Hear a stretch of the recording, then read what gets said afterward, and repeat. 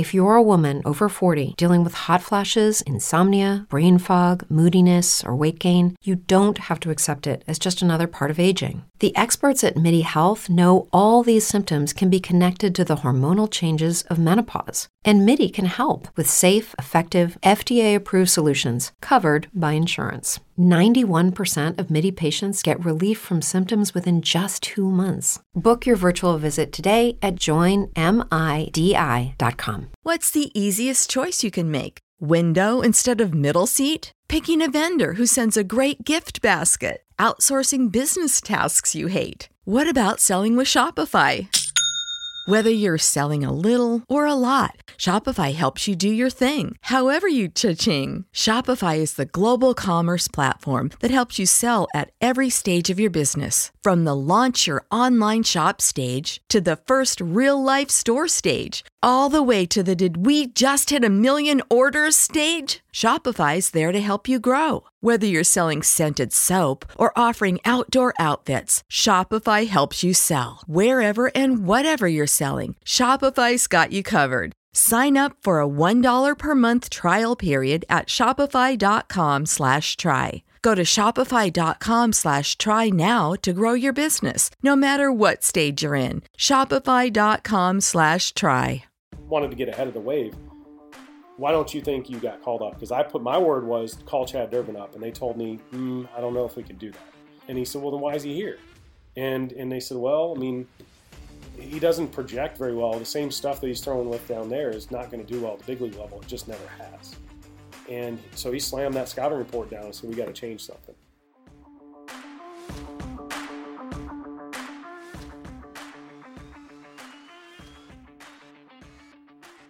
All right, welcome to another episode of From Phenom to the Farm, an interview series presented by Baseball America. I'm your host, Kyle Banduho.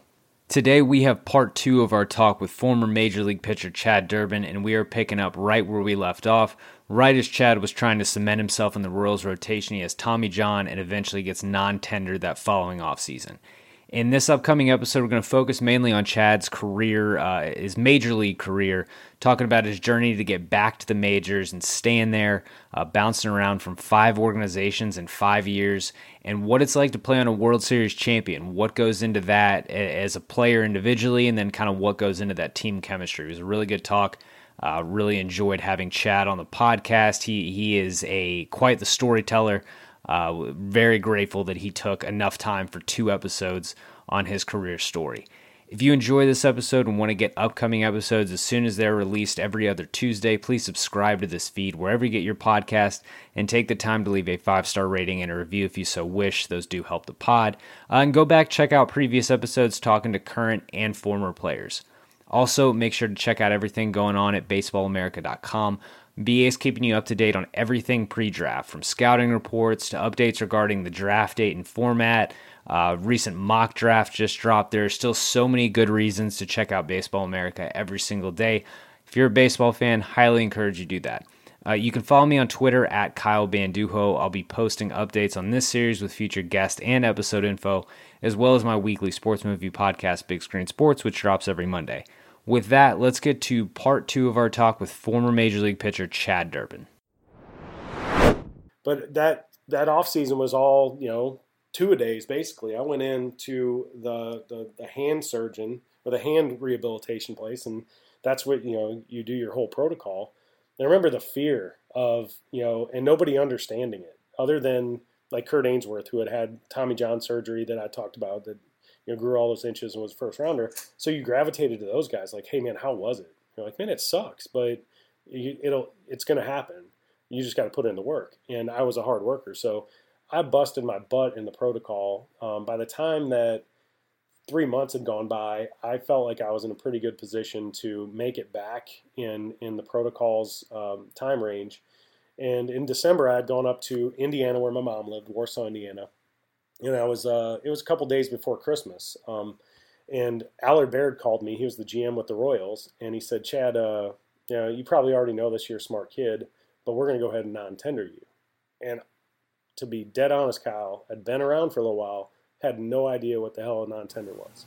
So you didn't see any scenario. You just assumed, even when you got your cert, I'm going to be in spring training with the Royals next year and be working this out. Yeah, I'll do my rehab with all these people that I know and love. There's no rubber hits the road, and you got to go. I just assumed that that's the way that life hadn't hit me with that one yet. And it's the first time I didn't quite understand it was a business until a couple days later, because the same guy, Muzzy Jackson, was supposed to call me. Right after I got off the phone with Allard Baird. Allard said, Muzzy's going to call you. We're going to talk to you about what a minor league deal would look like. And obviously, I feel like this is the best place for you to come do your rehab because you know everybody and we know what you're all about. I didn't get that phone call. I remember going to the Health South place in Warsaw, Indiana, to go do my PT work. And it must have been the 22nd or 23rd because I went on Christmas Eve and did my PT work, and they opened it up on Christmas for me too. So I went right. I mean, like I said, I worked hard. I got a call on the 26th of December, and Mark Shapiro, and my agent Danny Horowitz, who was a great agent for me. I left him towards the end, but a fantastic guy. He said, "Hey, I hadn't heard from Kansas City, but Mark Shapiro, the Indians, they want to talk to you." And so Mark called. He's like, "Hey, was there anything like that happened, or would you consider coming with the Indians? We've had you earmarked for a while. We would really like to have you with the club. We're in a rebuild, and we feel like we have a really good chance in a couple of years of being good." And to be honest with you, I was just kind of shaking my head, like, I can't believe Muzzy hasn't called. I didn't know this was an option. Let me talk to Danny. Let me talk to a couple other guys about this. But yeah, I mean, I think the Indians organization's great. And while we were talking, he said, "Did you know that Tim Maxey, strength conditioning guy, and Lee Kuntz, the assistant trainer for the Royals, they're both coming over here, and Lee will be in charge of rehabilitation, and Tim Maxey is going to be our minor league and big league kind of swing guy on the strength conditioning side," which that meant two of my favorite guys in exactly what I needed were going there. I mean, that couldn't have been any lower hanging fruit. But he said, "I just need to know before," this is Mark Shapiro, "I need to know before, if you want to go back with the Royals, I'll make the phone call for you." Like, that's how true to character Mark Shapiro is. And that moment, like, I remember thinking it, like, this guy actually gives a crap. Even there's no way you're balking on that one. You're actually saying what you would want said. And I said, "You know what? I'd love to be a Cleveland Indian. I know it's a fuzzy comeback from this, but I'm flying through my protocol." And he said, "I have no doubt you are. I know how hard you work. Tim Maxey told me." So I ended up signing with the Indians a couple days later, going to spring training with them, and it was CC Sabathia, Cliff Lee, and Jeremy Guthrie. Jack Cresson, who's one of my best friends now, he was with the Twins and had a shoulder surgery around the same time. So we did our rehab protocol together. But I went there and it was very familiar. It was really hard work, but man, did it prepare me for, the next couple of years of baseball. 2003, I got back to the big leagues inside of a year. Got called up on September 1 of 2003. I had my surgery on September 5th of 2002. And I remember thinking that was a big-time milestone event. I hadn't heard of anybody else that had gotten back inside of a year, and there wasn't a freaking sound from anybody. And I wasn't about to wave that flag because I was just happy to get back up there. Did you feel 100%? Did you feel like pre-surgery you? Did you ever again feel like pre-surgery you? No, I didn't. If we were sitting in front of a TrackMan or StatCast or Rapsodo, I guarantee you my four-seam spin rate, just the spin rate in general, I guarantee you it went down 10, 15%.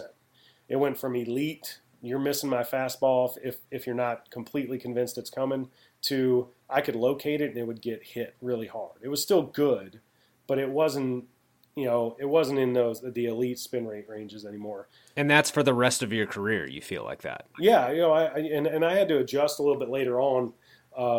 And it was a really cool moment when my scouting report was flopped down in front of me. But 2003, I made it back, and I was so happy. 2004, I worked really hard again in the offseason. I always did. I went into spring training in 2004, and I made that team. And it was tough. It was me, Jake Westbrook, and another guy named Jason Stanford. And we were competing for the 5th spot. And like I said, their staff then was CC and Cliff, and I mean, Jeremy Guthrie was fighting for a spot. I mean, that was a loaded team, and I made it. I beat those guys out, and I was, not even 18 months out of surgery. I was close to it, and I just couldn't get on track. I was in the pen. I'm not used to being in the pen, and I didn't pitch for like 28 days. I ended up addressing it with Mark Shapiro, and he said, well, you got two choices. You can just continue to be a long reliever, and we're pitching pretty well. You may get an inning here and there, but you probably won't get a whole lot of work. It's actually really good for your arm. Or you can go down to AAA and throw innings. And I said, well, that's y'all's choice, but I want to pitch. I feel like I can do this. And I got sent down to AAA, pitched really well. I came back up, and I just didn't feel confident enough with my stuff to go out and throw the ball over the plate. Tim Laker, who was a catcher there, I remember him, and Victor Martinez was catching, and they're just, Chad, you got to throw the ball over the plate more. Your stuff's good. So, and there's a chance, Kyle, that my stuff was close to what it was. I didn't believe in it yet. And they were trying to teach me a slider, which obviously the curveball it was a power curveball. It wasn't a strike curveball. I needed something else. So I ended up getting sent out. It was like me or Cliff Lee. Which one do you keep? And this was like on August 28th, 29th of 04, and they ended up choosing Cliff Lee, which is understandable. In retrospect, that choice probably looks pretty good. Yeah, they made the right choice. But it was that time in the year where you might slip through, right? You might slip through and end up being, available to come right back up in September. And this is just for listeners' sake. They had to remove you from the 40-man. Is that you got put on waivers? They put me on waivers, yes. So I guess for them they needed space on 40-man, and they put you on waivers. And if you clear waivers, then, and this was like I was out of options 2 times, 3 times over by now. So it was going to be my choice on what I wanted to do as far as accepting an assignment. And I was going to be fine accepting an assignment, but the very first team available, because we were in the American League, the National League gets the first run at a guy on waivers, and the very first team was the Arizona Diamondbacks. They lost 100 games that year, or we lost 100 games, I guess I have to say. But they picked me up. I went out there. Got to play with Randy Johnson and be around Gonzo and a bunch of other guys. It was just 1 month. Al Padrique was my manager. Remember, he was my manager in the Gulf Coast League. And I was excited to see him. I thought, man, what a perfect spot for me to be in. This guy knows me. He knows how I work. And, I pitched in relief. I didn't really get a whole lot of opportunity. I really thought I was going to go off there. My uncle, passed away in 2003, and he was living in Phoenix. So I was like, man, this is meant to be. I'll be around my Aunt Becky, that type of stuff. And I didn't have a good year. They were going to clean everything after the year, and they did. And so I went into the off season not knowing what the heck was going to happen. And I was a little more aware of this being a business, obviously, after the last couple of years. So we decided to go with the Washington Nationals in 2005. It was their very first year as the Nationals, I believe, and it was a wreck. They didn't have coaches in every spot. Brent Strom was there as the minor league coordinator. So I had another guy that, and he actually wrote me an apology, a 3-page apology after my Tommy John surgery. I should have mentioned that earlier. He wrote me an apology just saying, Chad, I still think you could be a big-time big leaguer. You got lightning in a bottle as far as your competitiveness. Put in the work. I'm here for you. Some of the things I was trying out, I wasn't 100% right, but it was never to the detriment of progress. Which is, if you know Brent Strom or you've even paid attention, he's always pushing against that envelope, and there's going to be some collateral damage. And maybe it was my workload. Maybe it was a little bit of the stuff he did. He was never to blame. I blamed him for a couple of years. I don't blame him anymore. But he was there in Washington. When you signed with the Nationals in the 04-05 offseason, did you feel like at that point that you were a big leaguer, could be a big leaguer, could still get back on track? Did you have that confidence in yourself still? Or was there any sort of thought in your mind of maybe this surgery or whatever's going on, maybe I might not have a future in this past this season? I don't think I didn't give my future enough thought on that. I guess as far as youth is concerned, I was still in my mid-20s. mid-20, I guess 26, 27. I got married in 2005, so I was 28 going in 28 going into that year.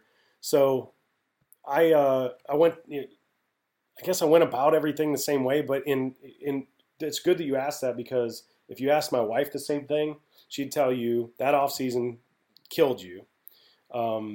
You had got engaged. Your focus wasn't, working as hard or making changes. It was just they're not giving me the chances I deserve. I didn't get to start enough. I didn't get this. I started making excuses. So when I went to AAA New Orleans, they had me piggybacking with guys that were on big league rehab. So I wouldn't pitch until the fifth inning. I might throw two, and then they'd throw in the relievers, try to get some outs and win a game. So I ended up focusing on all the negatives. I actually hit 318 that year because I had a blast doing something other than pitching. It was fun. I hit and did that stuff. But in retrospect, I just didn't, I thought I was good enough. I just thought nobody was going to give me a shot anymore. So I complained every day. It was an hour drive. There were three guys in town: Eddie Yarnell, who I mentioned earlier, Scott Hodges, who was a supplemental pick for the Expos way back and had some misdiagnoses on, he had cancer, and they fused his spine thinking it was his spine. But we rode every day and kind of all in the same spot, man. Woe is me. We're not getting our opportunities. Well, there was a night I was laying in bed and complaining again, and my wife, she was my fiance at the time, she turned over and said, "Listen, are you going to complain? Are you going to complain for the rest of your life like this, or are you going to do something about it?" And I was sure I was on my computer or playing Xbox. God knows what I was doing, but I don't remember what I was doing. I remember how I felt. I wanted her to be a man so I could fight her. And I remember how mad I was. I didn't sleep a wink the rest of the night. But during that night, I remember thinking, I'm going to drive myself to the field every day. I'm going to leave at like noon. I'm going to get there early. I'm going to work my butt off. I'm going to have the right conversations with the right people.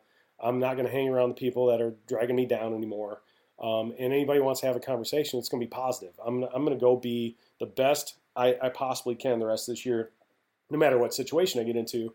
And I had a really good end of the year. I mean, I saved like a 7 ERA and brought it into the fives, which is awful. How do you go about getting better at this point? You're 27, 28 years old. You've been in pro baseball for almost a decade now. You've got not diminished stuff, but just you don't have what you had before the surgery. What is the process like for actually getting better when you've reached, age 27, 28? What are the steps? How do you even, improve?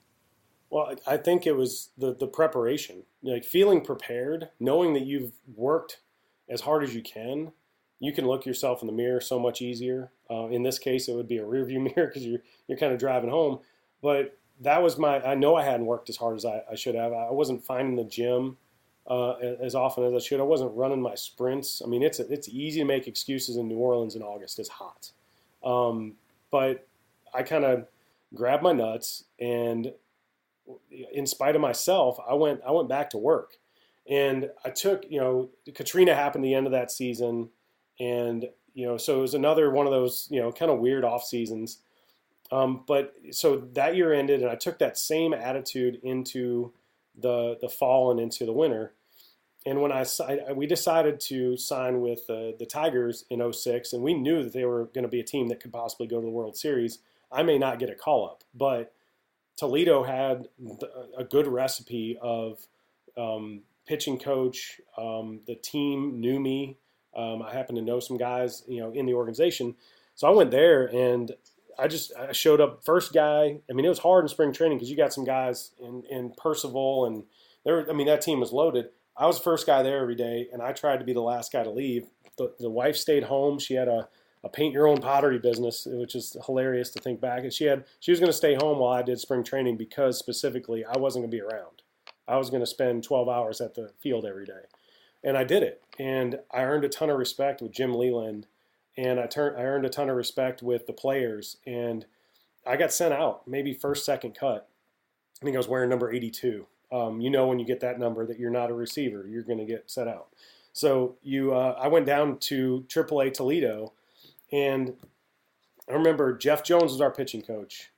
We had Alfredo Ledesma. We had Zach Miner. We had a pretty good team there. We ended up winning the title that year. But about a month into the season, I was pitching really well. Kind of the same way I did at the end of the season. But it was still the same guy, four seam, and I was probably 88 to 92 consistently, still competitive. Curveball was maybe a little bit slower, but still a power curveball. I was trying to throw the piss out of it because I had to. And my changeup was okay. It wasn't as good as it was when I was younger, so I'm throwing like an 81, 82 mile an hour changeup, and I'm not throwing as hard anymore. But I was able to locate. I was able to get ahead. I had bought into strike one and the numbers of baseball. So I had the right approach. I had started to make that adjustment in spring training. Because I was around, I talked to some guys that I normally wouldn't have, and that was their thing. It's like, you like numbers, you like investments, right? And I was like, yeah, I love them. Well, what do you need to do to get the numbers to matter over time? Well, you just have to keep, putting if you're investing in it, you put money in every 2 weeks or every month, and you just continue to plow away, and you'll catch it on the up and the down swings. Well, the same thing happens in baseball. The guy hits first pitch out of the park. Let's see if the next guy does. And so I bought back into some of the things that I did young, and then Jeff Jones slapped my scouting report on a table. I was in the middle of doing well. And he said, I just want to let you know, because another guy got called up, and I'm like, he just wanted to get ahead of the wave. Why don't you think you got called up? Because my word was call Chad Durbin up, and they told me, I don't know if we can do that. And he said, well, then why is he here? And they said, well, I mean, he doesn't project very well. The same stuff that he's throwing with down there is not going to do well at the big league level. It just never has. And so he slammed that scouting report down and said, we got to change something. And I said, okay, well, what do we do? And he said, well, let's just think about it. And Colby Lewis was there too. That's another. So our team was loaded. He pitched with the Rangers for years. And we had to play pepper and have our pants up every day. So I'm throwing cutters and sinkers and playing around with pepper. And Jeff Jones saw it. And I'd pitched the day before. And he said, I want you to get on the mound. I want you to try to throw that cutter. And I was like, wait, what? I don't throw a cutter. He goes, no, you're going to throw that cutter. So I threw like 10 to 15 on the mound, and they were decent. He said, you're going to throw 15 to 20 of those in the game. And so I went out and I threw 15, 20 cutters. I threw 86 pitches, something like that. I threw 8 innings. And we had a guy down in rehab to throw the 9th. And so the next outing, or in between, my next bullpen, he goes, I got another toy for you. Let's keep working on that cutter. You have pretty good command of it. Here's a grip that I learned with Tim Hudson in the fall league years ago.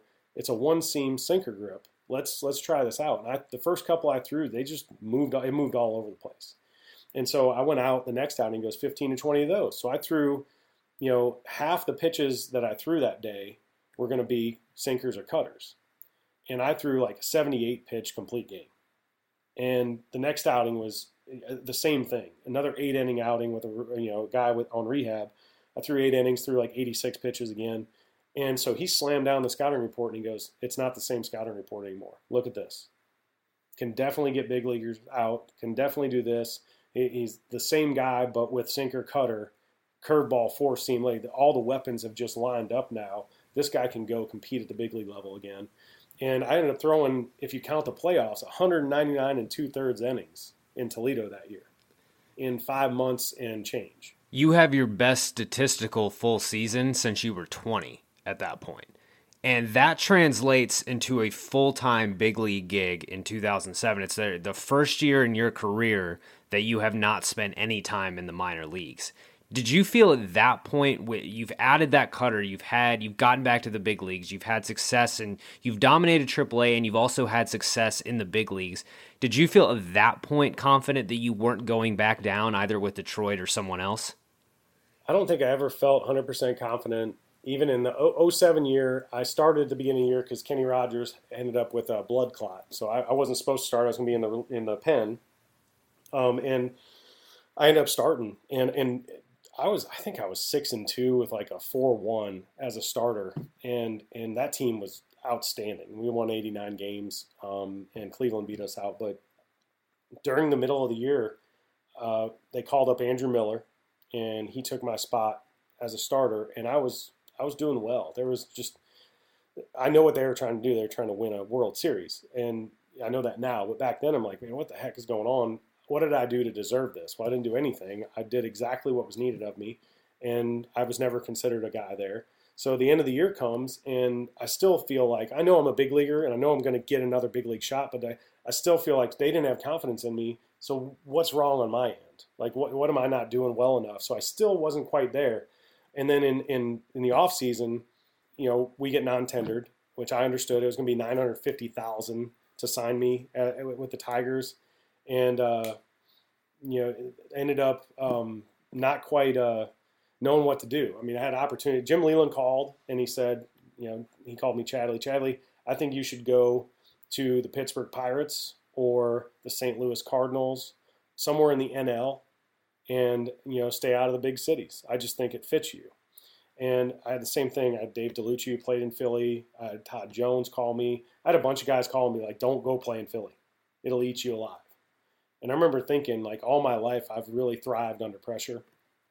And I knew that team was good. And they were like, hey, if you Pat Gillick brought me up there, talked to him and Ruben Amaro. And I said, listen, I was advised not to come here by some people that I trust. And I don't know if their reasoning, was quite on the same page with why you're bringing me in here. So let's talk. And Pat Gillick's like, look, I think you're a piece that could really help out. I think you could be either our fifth starter. Adam Eaton's not getting it done at the level we thought he would. He isn't as healthy. But this team's going to score runs. We're going to win 90 plus, and we're going to go to the playoffs again. I think you can handle this stuff after your career and coming back the way you did. I really think you can handle this. So, I mean, I signed. I was so happy to have a deal for 1 year, $900,000. I mean, we're talking, to me, that was just as good as it could possibly get. Who cares if I never make it to the big leagues again? I'm getting this year no matter what. And I went into spring and I pitched really well. I remember facing the Tigers and throwing the absolute piss out of the ball against them. Did really well. I remember Al Kaline, who, God rest his soul, was a phenomenal human being. He, the timing of this recording, he passed away 2 days ago, and Mr. K, but he came up to me after that outing and he goes, shame on them for not keeping you. Shame on them for not understanding what kind of clubhouse guy you are, and not believing in somebody that doesn't throw 97 miles an hour. Like, you're a big leaguer. Don't let anybody ever. I remember how much that meant to me at the moment. And I had just faced, all their guys, Maglio, Placido. Like, I mean, just they were loaded at the time. Sean Casey. But they kind of got rid of us to bring in Miguel Cabrera and Dontrell Willis and all that. So I went and I pitched really well in spring. I ended up not getting in the starting five, but I went to the pen as kind of a swing. Long guy, maybe pitched like the fifth or sixth. And it was the best I'd ever thrown in my life. 08 was as good. I went on a stretch to start the year of maybe 3.5 months, and I was sub 1.5 the whole way. Because they'd made that investment in you, were you able to be a little more comfortable in Philadelphia just with, hey, they want me, I'm probably not going down? Did that factor in it all, just having the financial comfort and the confidence comfort?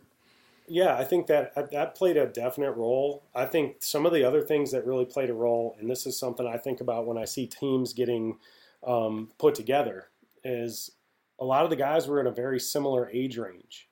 Jimmy Rollins, Jason Worth, Brad Lidge, Chase Utley. When you really go up and down that roster, other than Jamie Moyer and Cole Hamels, everybody was within like a 4 or 5 year age range of each other.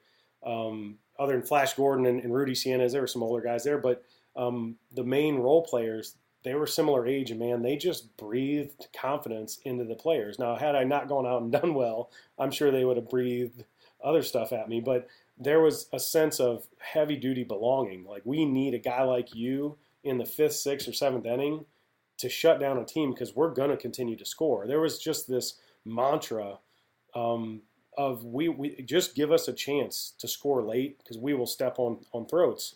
And I remember feeling the same thing while I was with the Tigers, except I wasn't the person they were believing in for it. I was a 5th, 6th starter type guy, and that's not the guy that you believe in. But to throw the 6th and 7th and throw a 0 up there early in the year and having the monetary backing to know, man, every 2 weeks, this is a lot coming into the bank. So I'm really, really happy. It's going really well. We've got a young baby. We're having a blast. The organization's awesome. And then to continue to do well and to feel like I was so excited to put on a cup and run out every day with a chance to play in the game. There was something about relieving that year that had a defined purpose to it, and that was all I needed. I mean, the everyday guy from high school that wanted to play a position, man, it just jumped off the page for me. I'm much better at erasing a bad outing or continuing. I'm a momentum guy as it is. I'm able to take momentum into this, and that's exactly what I did there. It was the best. It was the most satisfying year.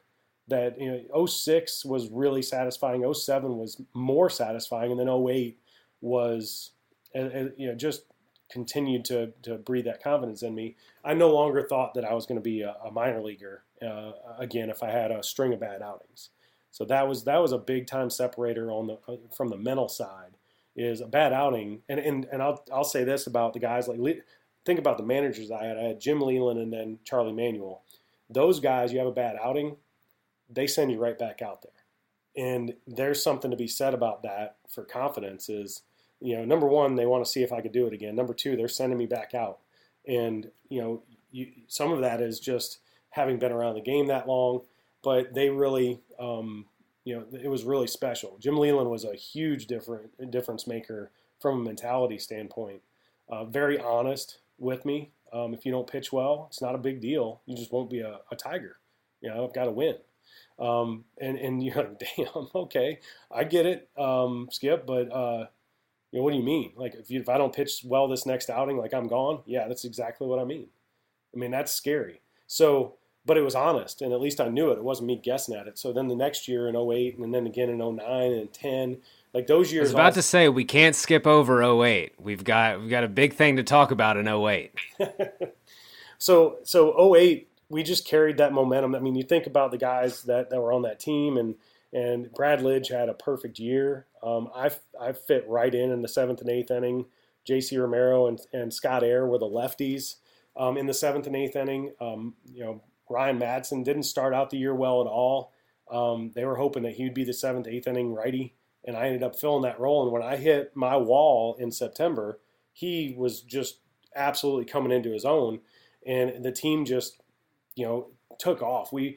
I don't think there was ever a game where I felt like the other team was better than us. And I've been on tons of teams, and I felt like the Tigers were really good. But, man, when we played certain teams, it's like, ooh, they're pretty good.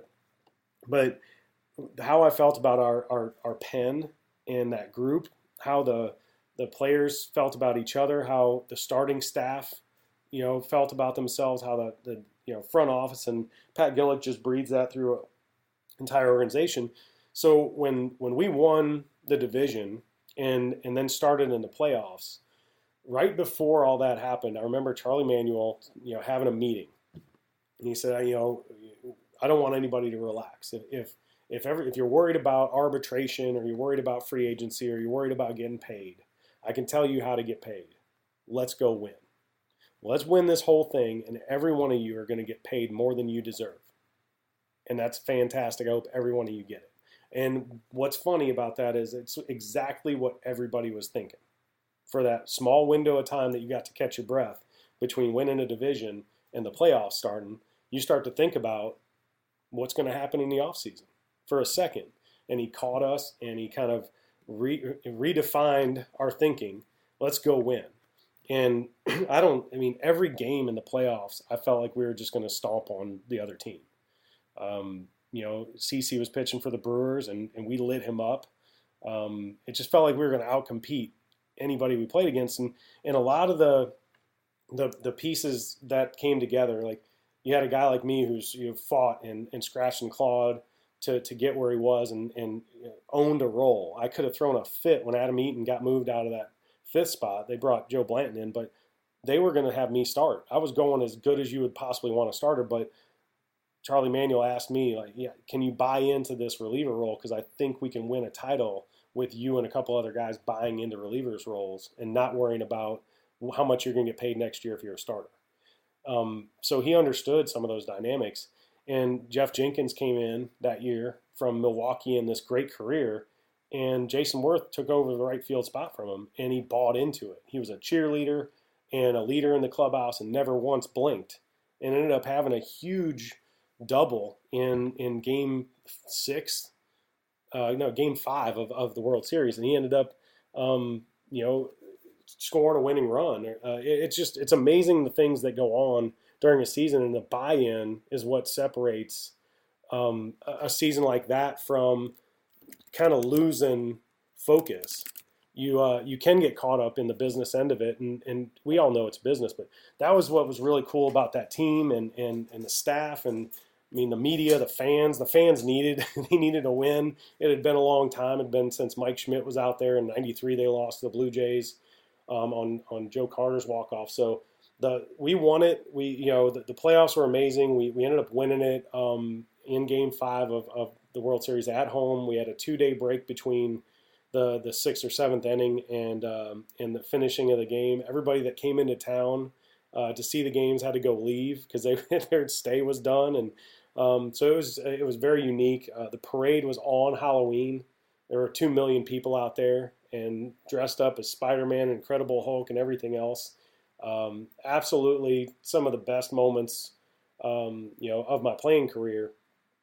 And it was almost so much that the black box kicked in a little bit. Like I have to watch videos or hear other guys talk. We're 10, 12 years removed from it now. And when I hear guys talk, or it's usually the media or the coaches, because the players were all kind of the same. Like, I barely remember that because I was just focused on the moment. You watch all that stuff and, standing on top of a flatbed and, the sound of the crowd. Yeah, that was just really cool. And then the same team almost, to a man, kind of came back for the 09 season, and I thought we were even better in 09. We went out and played. I threw pretty well, not as well, but according to Charlie Manuel, he thought I threw even better, which is weird. He said, I thought you were stronger come, the middle of the season. I thought you trained right. I thought you did the things you needed to do.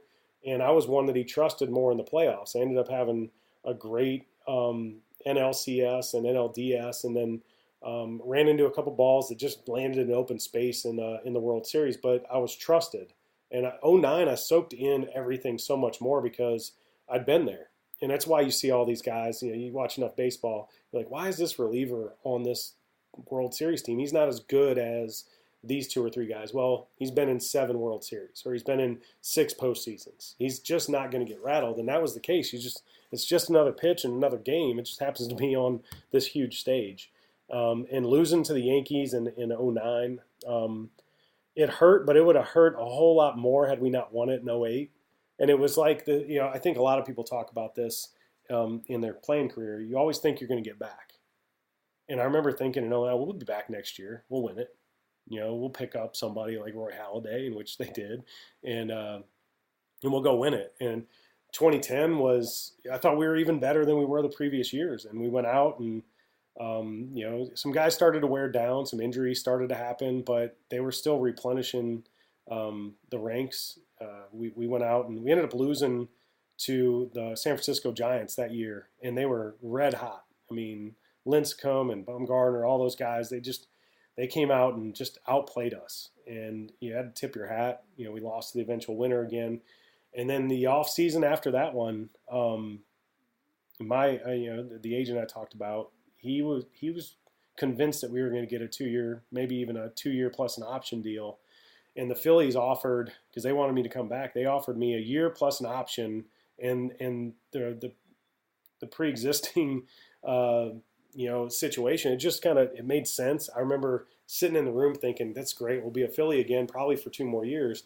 Because at that point, you'd spent 3 years in the Phillies, really your first taste of stability since probably your early 20s with the Royals. Yeah, absolutely. As a mature man, as a husband, as a father, it was the perfect scenario. And you get to that point. I think at 31, 32 in baseball, you start to think, I've been year to year, basically every year of my career, to have some kind of an extension. 2 years would have felt like 10. So for my agent to be that confident that it would happen, 100%. Yeah. Like if that's what you feel, I don't care where we go. It's my family needs it more than anything.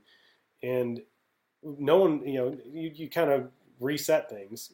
Had I been there in Philly, you're a guy that's there 4, 5, 6 years. That's a huge market. You can always, make a phone call and get a job up there. And I can now. I've maintained good relationships, but my thought was it ended up being I'd been businessed so many times in baseball that I businessed myself, and ended up, we happened to be on vacation in Disney as a family, had no idea that the winter meetings were there. So I ended up getting to talk to the Cubs. I got to talk to a bunch of GMs, and they're like, we really do, if the market continues to move the way it is, we can see a 2-year, $5.5 million deal for you. We just need to get past these milestones. And so after hearing guys talk like that, I just wanted the Phillies to match it, or even give me just a guarantee, 2 for 4. And they just, Ruben's like, man, I love you. I don't think that's what the market's calling for right now. And he was right. So it just went dry. And I ended up sitting at home all the way into spring. March 2, I finally signed with the Indians. Again, Mark Shapiro and Chris Antonetti and all those guys that were there. They're like, yeah, we'll actually give you a big league deal and guarantee you money. It's just not going to be anywhere near what you deserve. And I went there. I was late. The team was actually pretty darn good and coming. And I didn't really, again, I almost fell into that. I'm not getting my opportunity again. Woe is me. And caught myself pretty early on. I've really helped a lot of guys out as a mentor. But that season kind of, if it's like this, if this is how baseball is going to be, I don't know how much more I want to do. Not one time did I ever drive to the park that year and not want to be there. But it wasn't as exciting. I wasn't like jumping out of my car and excited to be in the clubhouse. Not like I was. And ended up having a so-so year. I asked to be traded halfway through the year quietly. And Chris Antonetti, we talked one-on-one, and he was the GM at the time. And he just said, Chad, you're too important to the rest of this team to let go. Just keep coming to work. Your opportunities are going to come. You could be a guy like this that plays for – and they were right. I didn't have the stuff to be a 7th or 8th inning guy for years to come, the way the arms were coming in. But you still want to compete. You don't want to be a long guy or a mentor when you're 31, 32, 33 years old. You want to be a guy that can compete. So at that point, had you started thinking about what's after baseball? Yeah, because it's not, by the time your 30s roll around, it's not just even you and your wife. You started trying to learn how to parent and raise kids while also balancing a career that involves constant travel, provides financial security, but you're gone half the year, pretty much. Had you thought about, hey, maybe this isn't the right, when will this not be the right career path for me anymore? I had thought about post-baseball career. I'd kind of set up myself in a lot of ways. And in 06, 7, and 8, I had a business. It was basically an amateur recruiting tool, Showcase U. I mean, a whole lot like the Max Preps meets Perfect Game is now. And I met some venture guys that put me in front of, some private equity and venture funds. And, bad timing, 07, 08. Had we got funding, I feel like we'd have been really good. The partner in that one, Jake Chapman, left-handed guy that I met in my first instructional league, very, very bright guy. It was bad timing, but I started to build that network of people for post-baseball career. I was always good with the on-air broadcast journalism side for those types of potential, and always got along really well with the coaching staff and the GM. So you start to think like that just a little bit, like, what am I going to do after? Do I really want my family to be on the road? What do I need to do for them to have stability? My wife, you pay a hefty price tag as a spouse in professional sports. She definitely didn't get the same upside that I got, or Flaherty or any of those guys got. We get all the upside. We also take more of the risk and put ourselves out there. But realizing what she was doing on a daily basis, just with one kid, was a lot. And then,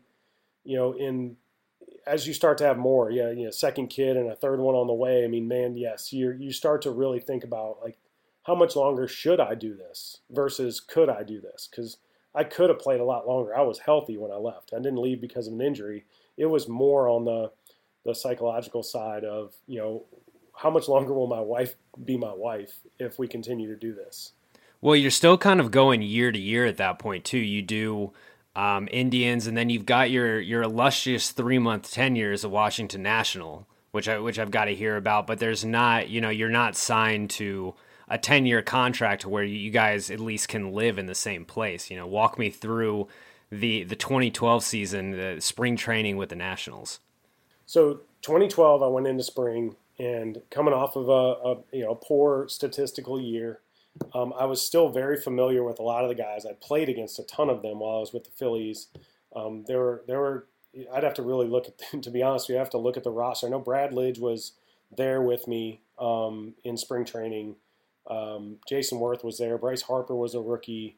The relief corps had done really well the year before. Davey Johnson was the manager. And I came in, and I thought I had a chance to make that club. I don't think that they had any intention of keeping me on that big league club because I pitched as well as I could pitch in spring. And so Cavan, he turned 8 the other day. He turned on March 30th. 2 days before he was born, obviously you got to leave and go see your kid being born. I don't think they expected me to be around. So I said, hey, I got to leave. They're like, well, we need you back, on this date because we got to see you pitch 1 or 2 more times. We've got a tough decision to make. Like, if you don't know what the hell's going on by now, 1 or 2 more outings aren't really going to make a difference. I remember thinking that. I might have said it because you get a little older, you get a little more bold. And nobody's going to take it the wrong way. Maybe at 22 they take it different. But I came home. My second son was born. It was phenomenal to be around.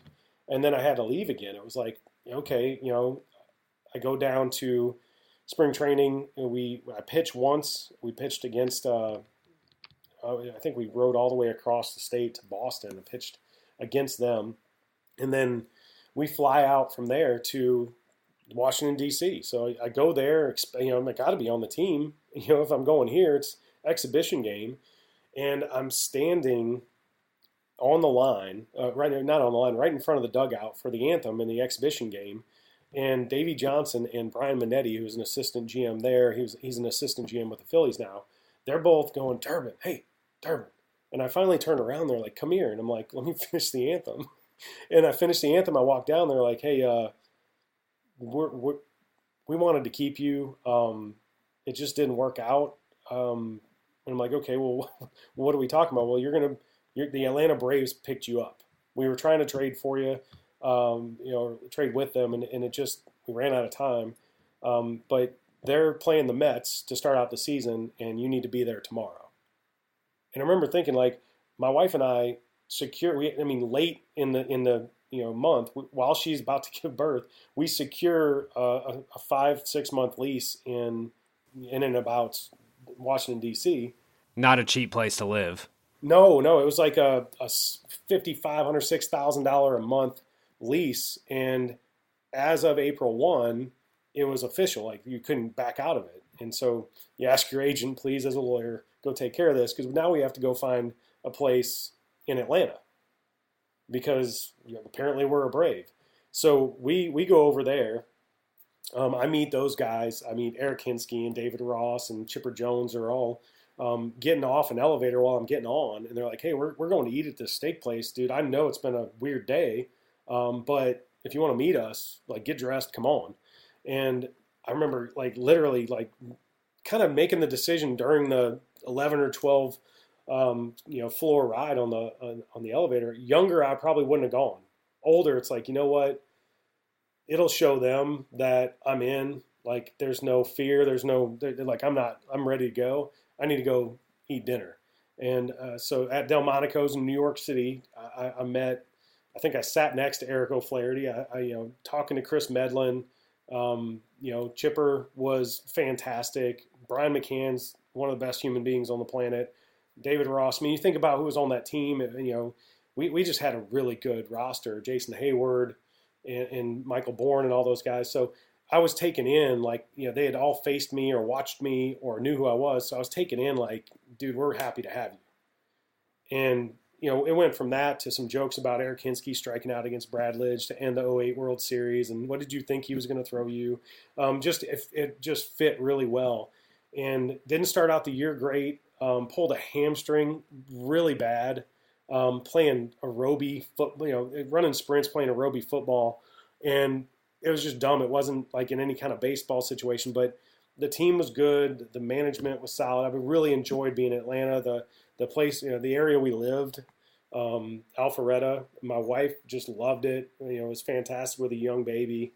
And they ended up, coming there a couple weeks into the season. So I felt like, again, okay, now I'm in a very stable situation. No more stable than the Indians were, but I don't know. There's three lefties: Johnny Venters, Eric O'Flaherty, and then Luis Avalon was another lefty that came up and was filthy during the year. So I was not going to have to face anybody with any significance left-handed if I were in a good situation in the pen. If I'm in a bad situation, I got to face all those guys. It is what it is. And it's weird. When I pulled the hamstring, it was a left hamstring, I started to try a little bit less to throw with velocity, get a little bit more movement on it. And with Brian McCann and David Ross calling pitches and having really good defenders out there, it just became a matter of, I'm not going to be able to punch guys out. I'm not going to be able to do this. And I started to earn my role in that bullpen. And we were a good team. We were going to beat a lot of teams, competitive. And I had a whole lot of fun being a veteran, fitting into like a 6th, 7th, 8th inning, get 1 or 2 outs, maybe 3 outs type of role, and had a blast and earned my way into having some leverage going into that offseason. We ended up losing that it was the first 1-game playoff, and they had that pop-up. I forget who hit the pop-up, but the infield fly. The infield fly rule, where it dropped like 3 feet in front of routine left field, and they called the infield fly. And it just, it ended up, the fans threw a fit and all that. But remember that season, it was like, man, this is so much fun. I hope we go deep. I'd never not gone deeper than just, the first division series or whatever. So I was ready to go win a World Series. Chipper's last year, that was phenomenal. It was really cool to see the type of people in that clubhouse embrace him differently than he'd ever been embraced. There are a lot of moments where he could have been the Hall of Famer too soon, and he ended up just being a great teammate. And that part of it was just great to be around. Been around a lot of really good players. And Chipper in his last couple of years was just a blast to be around. I faced him a lot while I was with the Phillies, so there's some good banter there. And then after that season, I was just I thought I was going back to the Braves. I thought it was a good fit. And the truth is, we ended up talking to them. They said, we've got some young right-handers that we feel like fit that bill pretty well. And the Phillies started to call us early. They're like, hey, man, if you haven't signed yet, there's a pretty good chance you're going to be available. We would love to have you. We'll give you a year plus an option, just like we were before. It's not going to be for the same money, but let's go. We still have a chance to win for a couple years. The window's shutting, but you could come be some stability. We need somebody to come in and be, kind of a bridge, with the media and with the team to Papelbon and some of the guys that aren't as easy to get along with. So, and I mean, because we didn't sign and I loved Philly, we went back there and we were happy as we could possibly be to go back there. Were you still gung-ho about baseball itself at that point? It was bad. I was in the best shape I think I'd been in since, earlier in my career. I put a lot of time and effort into, focusing on the new information that was out there. Not quite the data trend that's here now, but the start of it. Making sure I was measuring my range of motion, my scap mobility, hip mobility, core strength, explosive strength, not just being able to squat and lunge and throw up weight. And I thought, like, this is how you extend your career and play until you're 40 plus. And then the 2013 season kind of started out. I felt like I was in a good spot. The stuff was where I wanted it to be, and I just couldn't quite get outs. And I thought there would be enough patience because I've started a lot of years, poorly and come back from it. And because we were losing at a pretty good clip and looked like Roy Halladay was going to be out for a while that season, he was hurt. I think they started to say, okay, how do we shed these guys? And my little girl was due on June 24th. This was in this was this was the last week of May. It was the first couple times that I ever talked about earlier about driving to the field and not wanting to go play baseball. This was the first couple times that I've driven to the field, and I was just like, man, I'm taking up somebody's spot. There's somebody in AAA that's dying to be here, and I'm thinking about what I need to do to go there later and not be there early and not be, a dude in the clubhouse. And by that, I don't mean a guy that goes out and throws 100 and strikes out everybody. I mean just a clubhouse presence, and I don't want to be there. And this is just weird for me. So I remember thinking that the last couple of days, I had a bad outing against the Boston Red Sox, and Salton Lamakia hit a double off the wall that I thought was a home run. And I remember just being over pitching in the big leagues and just how embarrassed, not outwardly, but internally, how I was in regards to baseball. Like, I'm still pitching in the big leagues and I'm not happy. I'm not content. I'm not, competitive. I don't have that drive. Like, what's going on? And Ruben Amaro, who I love to death, he grabbed me on my way out of the clubhouse and said, hey, what do you think about going home and seeing your daughter be born? Take these 2 or 3 weeks, be around your wife, and spend a week or two after that with her and see how you feel about baseball after the 4th of July and the All-Star break. And if you still want to do this, great. We'd love to have you go to AAA, get onboarded again. We want you as part of the organization for a long time. I'd take you in the front office right now. But as far as competing day to day right now, I just don't know if that's the right move for the organization. Remember, that was a very candid, conversation with a former big leaguer who understands. And I remember thinking about the opportunity to be home and be around my wife during that stretch, be around my kids, to help her. I've always been the guy that, August 3rd was the date my first son was born. I'd never taken more than 2 days, 72 hours at most, to parachute in and see a baby be born and then parachute out. I remember Jim Leland calling after Cade was born in 2007, August 3rd. He called the next day and said, how long does it take to have a freaking kid? He's kidding. He's just giving a line. But I remember thinking, like, that's what they expect. Get back here. Like, yeah, cool. You had a kid. He's a boy. Cool, let's go. Same thing that the year with the Nationals, it turned into the Braves really quick. There was no time to take all that in. So the opportunity to be able to do that was really special. It's something I won't forget. It was really cool to be around. It was weird not to watch games. I still watched a lot of games because I still care about the guys I played with, but it wasn't what I was doing every night at 7:05. So there was a little bit of separation there. In middle of August, I remember getting asked by my agent, getting asked by my wife, by my dad, by my mom, by friends, "Are you done?" I remember thinking, I don't know. Like, I'm not 100% done, but I'm not, like, I don't miss it. Like, I miss ripping on a baseball trying to get out with Pujols out, but I don't miss the space between right now. And there used to be the space between that I felt like I adored the most, that I embraced the most. So that was kind of that time. I remember, like, I can tell you, living downtown Philly, driving to the field and being like, man, how much longer do you want to do this? Like, it happens. And when you're ready, you're ready. A lot of guys don't get to make that choice. And I essentially got to make that choice, but not the same way that, I don't know, some of these other guys do. There were no parades getting thrown. But for me, I got to kind of make the choice not to play anymore. I could still throw. I could still, lift and run, and I could do all that stuff. It wasn't an injury that stopped me. But I was ready. When did you know you were done? Like, you're not going to 2014 spring training?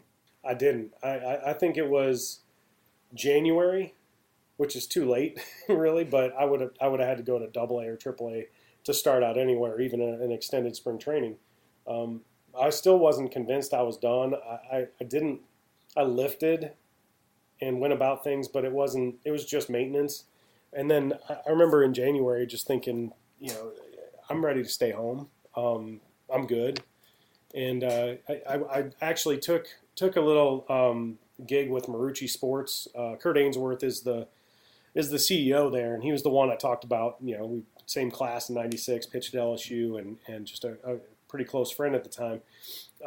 he was going to transfer or transition into the CEO position. And I said, oh, what do you need? Do you need help? He goes, I'd love for you to help me transition into that position. I know you've been, active in the venture world and private equity world for a long time. And I have some guys that are, pretty knowledgeable. If we can tap into that, it'd be great. So I went there and helped, some of the things they've done along the way and how he transitioned into CEO. I went there and went to the winter meetings with him. I remember Harold Reynolds getting really close, like 6 inches away from me. He goes, you sure you're done? Are you sure?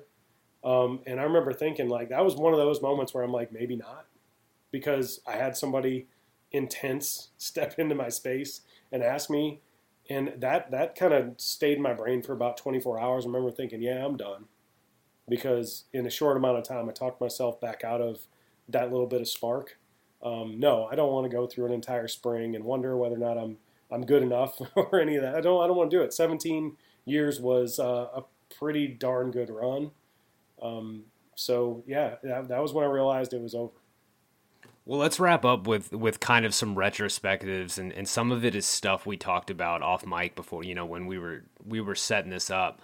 First and foremost, baseball wise, what do you, if you could talk to yourself at 18, right before you signed, right, maybe when you got a little bit of the Cancun haze off of you, how to sit down, what do you wish you would have known, or what would you have, imparted on yourself just baseball wise of how you went about your business? Cause you ended up with over 800 big league innings. You made a good, you were a major leaguer. Was there anything you could have told 18-year-old you that you think things on the field might have turned out even better? Yeah, I've had this, internal, monologue or dialogue with myself before, and at different times, because I've advised a lot of guys over the years. There's a part of me that thinks that 3 years at LSU, if I came out of it as healthy as I was, I got hurt anyway, so maybe it wouldn't have mattered. But just the maturity that comes with, and the leadership that comes with going to college and kind of being big man on campus during your junior year, and as an athlete during your junior year, not as a senior. Sometimes that's a weird dynamic, but being able to be more confident in who I was, knowing who I was. I just never felt like until 06, 07, I don't feel like I ever felt like I was who I was going to be for the next 10 or 15 years of my life. And I think that happens for a lot of guys in college. And I'm not saying I would have told myself to go to college, but I would have given similar advice and tried to speed up that process. I think, the being in the moment, not worrying about what a GM's thinking or what a pitching coach is thinking, those were all pieces of advice that helped, build bricks in the wall to build that up. But the conversation of, understand what hard work is, but also understand what I could have been. I think I could have been a lot better, and maintained that earlier. I think I worked too hard to try to keep up with all the guys that were doing steroids and cheating the physical system that existed during those years. Had I known all that, I would have maybe talked to myself about aggressive rest. I would have talked about being more available to your network of players. It took me a little while to be that guy, and I think I would have plugged in a little bit more on that end. So the next thing I've got is something we talked about kind of extensively when we first talked, is preparing for the future, being a high school guy, preparing for life after baseball, whether, for some kids who sign out of high school, that comes at 22. For you, it came at 35. What would you got school included in your bonus. What would you tell 18-year-old you and, guys who are signing out of high school now, guys who are in, minor league baseball or kind of on the fringes of Major League Baseball, maybe starting to think about, hey, what's life like when I'm not playing? What would you do differently or advise guys who sign out of high school to do about their life after baseball while they're still playing? I would advise guys, whether they're coming out of high school or college, not all colleges are the same situation, but you have to identify a couple verticals where you need mentors. And, one of those might be in the strength conditioning PT side. One of those may very well exist with a current pro or former pro in your line of work that you can have as a mentor, and someone on the life side.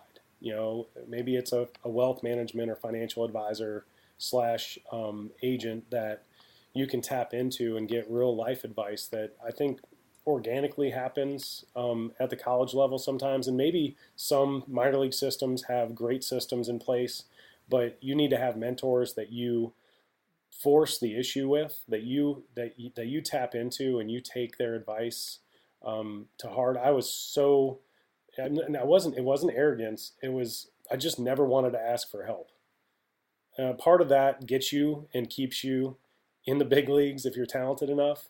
I still, to this day, if I've got something that needs 3 people to lift something, I'm going to figure it out on my own, so I don't have to ask anybody for help. And it's something that I have to work on. And man, people will, if you ask the right questions, as an 18, 17-year-old, 19-year-old, 25 or 30-year-old, if you ask the right mentors questions, they'll give you their time happily. And if they don't, screw them, find another one. That's the advice I would give. I mean, guys like Al Kaline, man, if you ask them a question, they would stop everything in their world for 5 minutes to advise. George Brett was the same. Those are Hall of Famers. It doesn't have to be that guy. I'm talking about, those just happen to be available to me. But there may be a guy who pitched in college who, coached for a couple years that your dad knows, and he knows a wealth management guy that he used early on, and you get to tap into those guys. Like finding people that are going to be quality mentors and weave them into your life. The last thing I've got for you is right now you're on the other side. You're coaching. You've got children that you're coaching. You mentioned your son just turned 12, and I just kind of want to throw it into a hypothetical. And if you continue to coach baseball, coach your son, and your son or one of the players that you're working with is kind of faced with the same decision you were at 18: sign or go to college. What's the, I guess, not wisdom you'd impart, but what do you think the traits are? Hey, either, pro ball is right for you or maybe college is right for you. Just hypothetically, if it's your son in the same scenario, with your family, you have a little bit more stability. The money itself probably isn't the main driver. What do you think is the key of kids who need to go to college, kids who, are ready to sign for pro ball? Well, one of the exercises my mom did when I was 18 was, I want you to paint the picture of your next 6 months. What do you think it's going to be like? And it wasn't that difficult to do because I had really, tapped in and figured out. But again, I was caught off guard when I got down there, and it was a clover leaf and not people and all that. But as far as monetary and all that stuff, I thought that was a decent exercise. Knowing what I know now, obviously that's what the question pertains to. If my son were in a similar situation, if the same body, showed up at 18 years old, he would be a potential first round, early second round pick. And unless you're going to get paid life-changing money, and life-changing money to someone who's had money it's not the same number. Like $200,000 to somebody might be completely life-changing. My situation, it wouldn't be like that for my son. So we're talking $4, $5, $6 million to bypass college, where I value what I didn't have at a very high rate. I think I would tell my son, if you've built the leverage component to this and you can go to a Vanderbilt or a Stanford, go. Like don't even think twice about it. Go there and build your life resume. And if baseball works out, phenomenal. But even if it's your dream to be a big leaguer, let's go through rosters and let's pick out the guys who went to great schools for college and see who was successful. And then let's go find the guys that came out of high school, because it's not, the numbers aren't the same. And so that's kind of, if the same situation comes up, I'm sending my kid to as good a school as he can get to, and I'm going to push hard from the time he's in, 8th or 9th grade, where grades start to matter. From a big picture standpoint, they matter all along the way. But your ACT and your SAT and your GPA, man, they matter just as much as your your velocity and your spin rate and your vertical brake and all that stuff. So that's the advice that I would give. I mean, Blaine Enlow is a right-handed pitcher with the Twins who's in their top 10 prospect lists and all that stuff. He was out of Santa Maula, Louisiana, and ended up being, he would have been probably an early second-round guy, ended up getting some decent money. He got first-round money. He got first-round money, exactly. But fantastically, he's very talented. But I don't know that's, like for him, he never wanted to go to school and signed at LSU. And for me, I just look at the, from an emotional maturity standpoint, I'm still worried about him to this day, how he would handle all that free time with money versus going to an LSU where there's a lot of structure. It's a different ecosystem now. You don't really wear out arms the way you did 20 years ago. Had I been able to leverage that situation anymore, I would have probably told, I did tell him, you got to do what's right for you, but, college is a really good option here. But ultimately, pushing your agenda, there was no agenda, but you push your own personal life experience on somebody too much, and maybe it's not the right thing. But yeah, that kid is super talented, and I'm just really worried about how money plus free time his maturity wasn't where I wanted to see it at the time. And then there are other kids that are 18 that, man, they already got their next 10 years of their life figured out, and they're very mature and they're very motivated in all ways. So it is a fluid, comprehensive approach to that. Again, my kid, I would probably really heavily encourage him to go to college. Well, as a Twins fan, I am pulling very hard for Blaine Enlow and everyone else in that farm system. But Chad Durbin, thank you so much for joining from Phenom to the Farm. Really appreciate you giving me your time and laying out your story in such good detail. Thanks so much, man. All right, Kyle, I appreciate it. That was awesome. You're doing a fantastic job, and the Twins stuff coming up on MLB Network. Got to go watch some Paul Molitor and some Torrey Hunter and some Kent Hrbek highlights. They had Bly Levin's Game 2 start 1987 World Series, which I'd only watched the VHS. I'd never seen it in full, so that was a fun one for me. Chad, you take care, man. You too. Thank you. I appreciate it. And that's a wrap on our talk with former Major League pitcher Chad Durbin. As always, if you enjoyed this podcast, please remember to subscribe wherever you get your podcast to get episodes when they air every other Tuesday. Also, remember, if you are listening on Apple Podcasts, please tap that 5-star rating and leave a review. Let us know what you think. Make sure to continue to check out baseballamerica.com for all your pre-draft coverage and labor negotiations with the upcoming uncertain Major League Baseball season. For now, we will catch you in 2 weeks. Thanks.